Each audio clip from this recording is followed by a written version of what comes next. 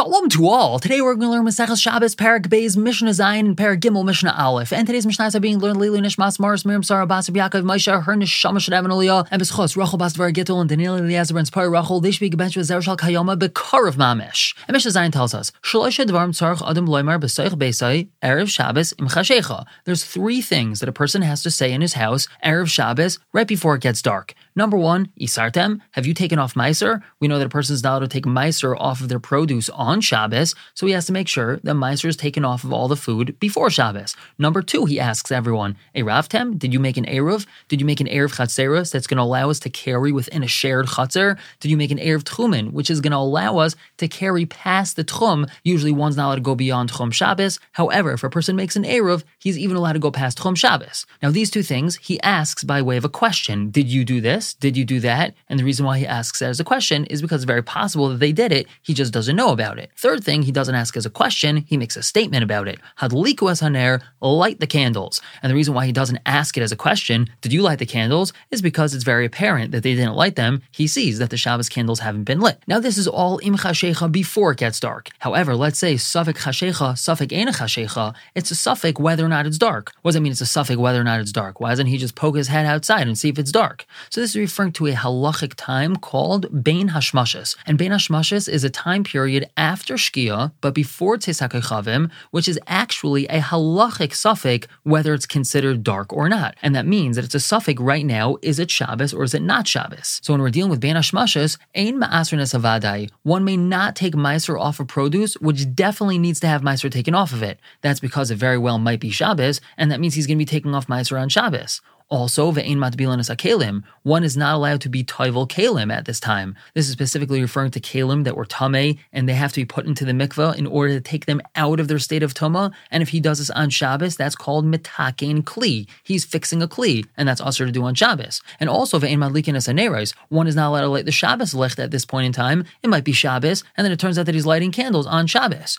However, avol ma'asun es hademai, he is allowed to take meiser off of demai. What's demai? So anyone that learns Seder Zraim knows that demai is produce that came from an Amma Aretz, and we're not so sure if it had Meiser taken off of it. Maybe it did, maybe it didn't. So right now we're dealing with Bein Hashmashas, which is maybe Shabbos, maybe not, and we're dealing with produce, which maybe had Meiser taken off of it, maybe it didn't. So we're makel, and we say that he is allowed to take Meiser off of this demai during Bein Hashmashas. Also, Uma Arvin, he can make an Eruv. This is specifically referring to making an Erev Chatzeros. An Erev Chatzeros is something which allows a person to carry in a shared Chatzer. Let's say there's a bunch of houses that all share the same courtyard, so one has to make an Eruv in order to be allowed to carry in there. Now, the reason why he's allowed to do such an Eruv Bein Hashmashas is because this Eruv is only a Chumrah. It's not something Me'ikar Adin that we learn from Sukkim that he would have to do, so we're makel that he's allowed to do this Bein Hashmashas. And lastly, V'taimin es hachamin, Bein Hashmashas, he is allowed to do Hatmana. He's allowed to insulate hot food that he has so that it stays hot on Shabbos.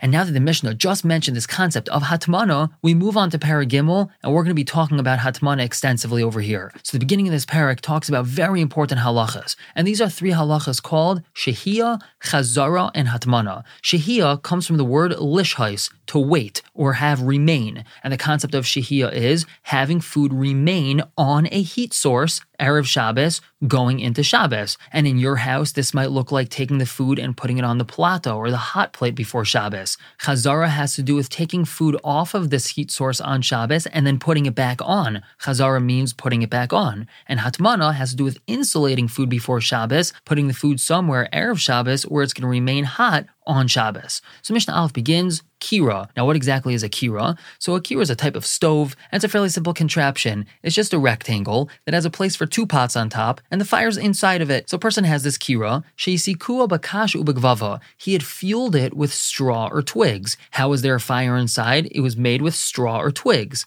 So when he has this setup, Noisin allow tavshil, he's allowed to take his dish and place it on top of this Kira on Erev Shabbos, and he's allowed to let it remain this way going into Shabbos. Now what's the chiddush over here? The chiddush is that we're not afraid, Shema Yechata Begachalim, that maybe he's going to stir the coals up. As we've mentioned previously in the Masechta, there's sometimes a chashash that a person is going to stir up the coals that are heating his food, and stirring up the coals on Shabbos is an Isser Dairaisa of being mavir, of lighting a fire on Shabbos. And what the Mishnah just told us is that we're not afraid that he's going to be mechata begachalim, that he's going to stir up the coals. Why is that? Because straw and twigs don't become coals. Once they get burned, they're burned, and there's no coals over here. There's no heat source. So trying to stir them and move them around to increase the heat won't really do anything, so we're not afraid he's going to be machata, he's going to stir them around. However, bagefes uva'etzim, if his heat source inside this kira was olive pulp, that's leftover olive pieces after squeezing the olives to make olive oil, or eitzim, which is regular proper wood,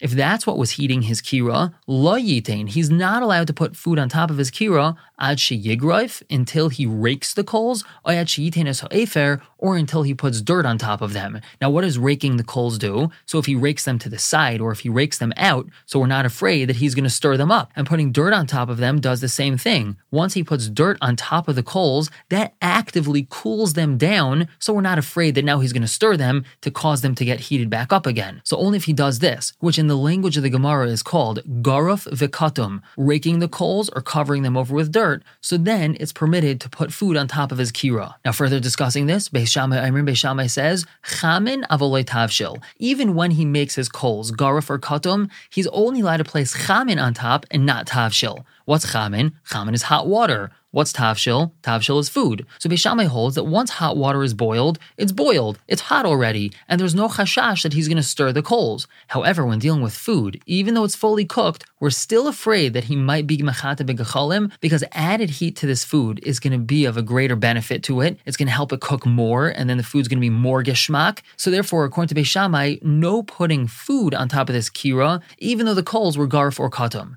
Now, Beis Hillel says, chamin v'tavshil. A person could either put hot water or food. Once the coals were garf or katum, wouldn't have to be afraid he's going to play with them. Furthermore, the Mishnah says, Beis Shammai tells us, noitlin, he could take this food off of the kira on Shabbos, avolei machzirin, but he's not allowed to put it back on Shabbos. Why not? That's because it's mechzi kimevashel. It looks like he's cooking. Beis Hillel says, af machzirin, he's even allowed to put the food back on. Now, this last halacha that we just mentioned, chazara, has to do very much with taking food off of a flame on Shabbos and then putting it back on. For example, if you want to have some cholent Friday night, are you allowed to take the cholent pot out of the crock pot and then put it back in? Let's say you have food on the plata. Are you allowed to take it off and put it back on? Taking food out of an oven and putting it back in. Is that permitted on Shabbos? And if it is, how is it permitted? So the source of those halachas comes very much from this Mishnah. We're going to stop here for the day, pick up tomorrow, continuing to talk about this halacha with Mishnah Beis and Mishnah Gimel. For now, everyone should have a wonderful day.